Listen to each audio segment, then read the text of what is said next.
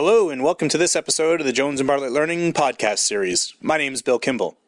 We're talking today with Richard Riegelman, editor of the Essential Public Health series from Jones and Bartlett Learning and the American Public Health Association, and author of Public Health 101, Healthy People, Healthy Populations, a key text in the series. Dr. Riegelman is professor of epidemiology, biostatistics, medicine, and health policy, and the founding dean of the George Washington University School of Public Health and Health Services. Dr. Riegelman has taken a lead role in the Educated Citizen in Public Health Initiative, which has brought together arts and sciences and public health education associations to implement the Institute of Medicine of the National Academy's recommendation that all undergraduates should have access to education in public health.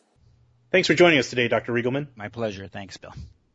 This past December, the new Healthy People 2020 objectives were released, and they included two new objectives that encourage growth of undergraduate public health studies at 4-year and 2-year colleges.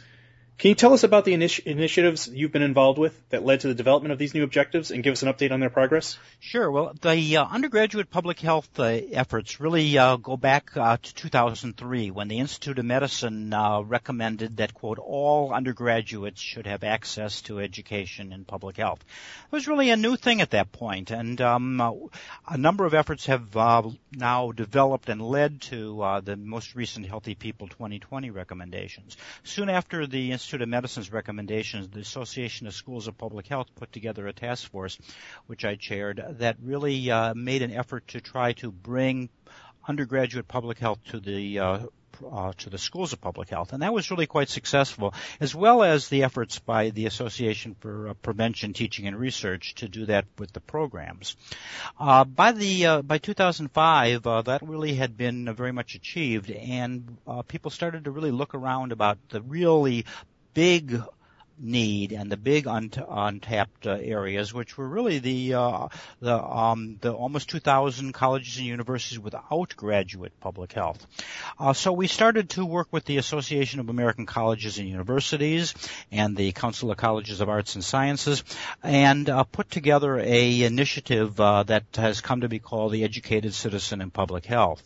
In the fall of 2006, we had a consensus conference that included the public health groups, the arts and science groups, the CDC, and really try to develop the whole idea of what undergraduate public health would mean. And we came at that point to the realization that it was critical to have some core curriculum.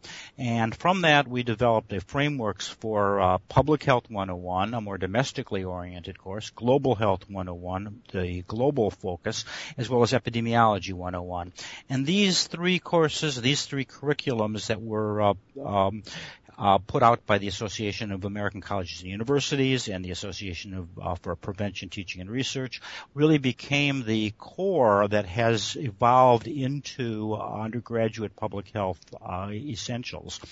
And the Association, American Public Health Association, subsequently endorsed undergraduate public health with mentioning these three areas as key.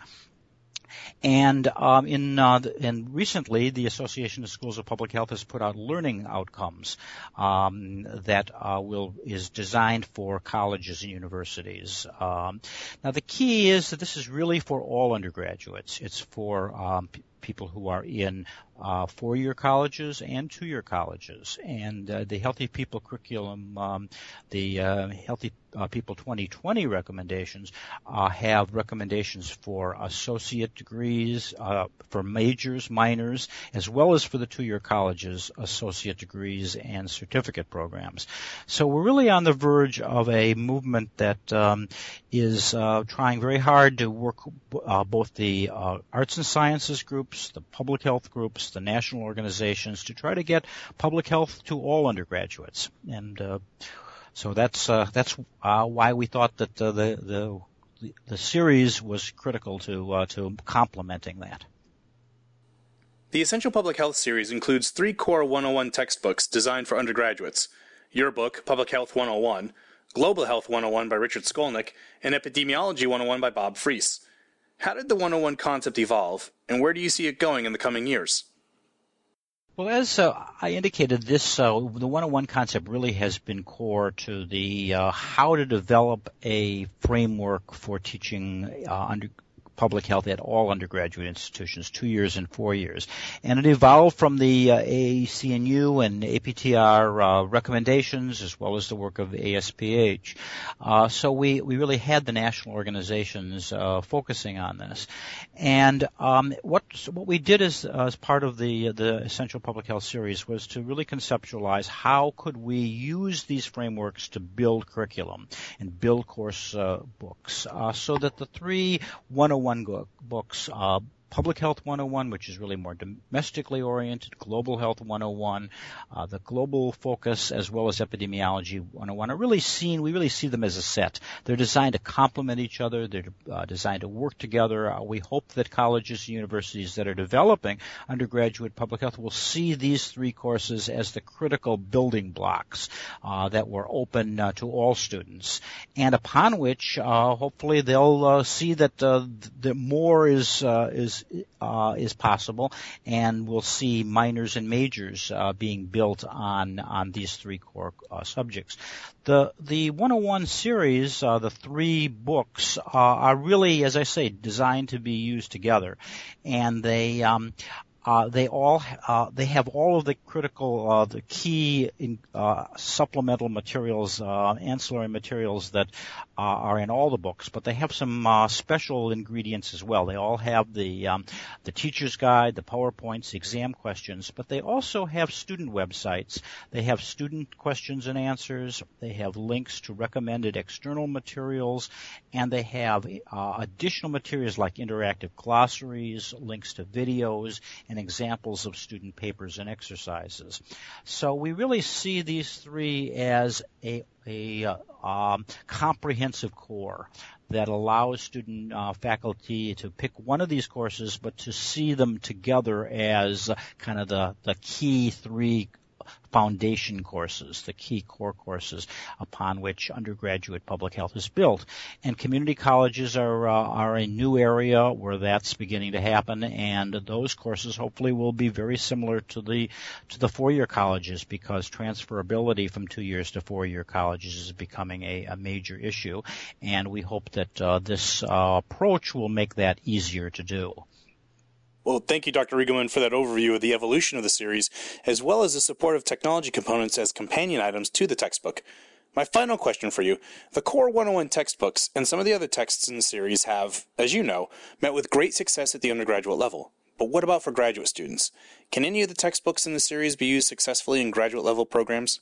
Absolutely. We see the text other than the 101 texts as both undergraduate and very much graduate.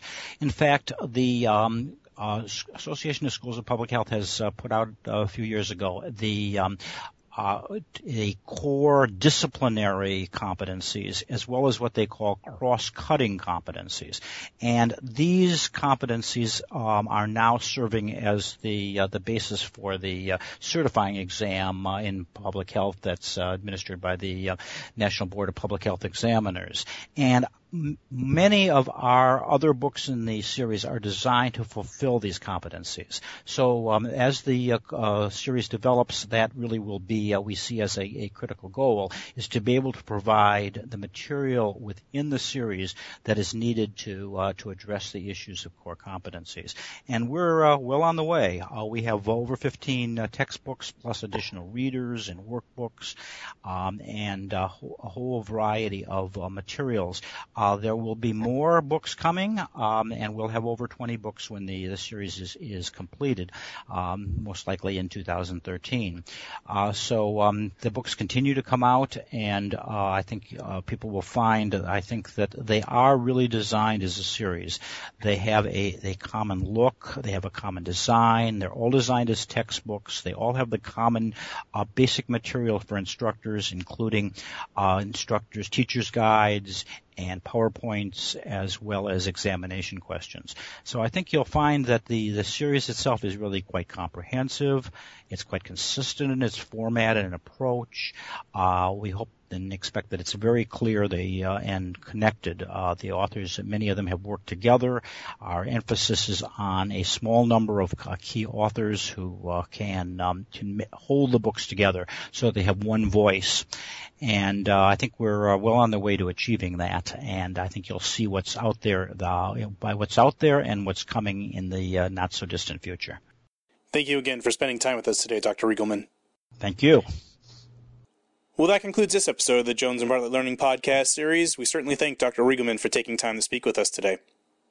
To learn more about the new Essential Public Health series or to request a complimentary review copy, visit www.essentialpublichealth.com. That's www.essentialpublichealth.com. Jones and Bartlett Learning, a division of Ascend Learning, is a world-leading provider of instructional, assessment, and learning performance management solutions for the secondary, post-secondary, and professional markets. To learn more about Jones and Bartlett Learning, visit the corporate website at www.jblearning.com.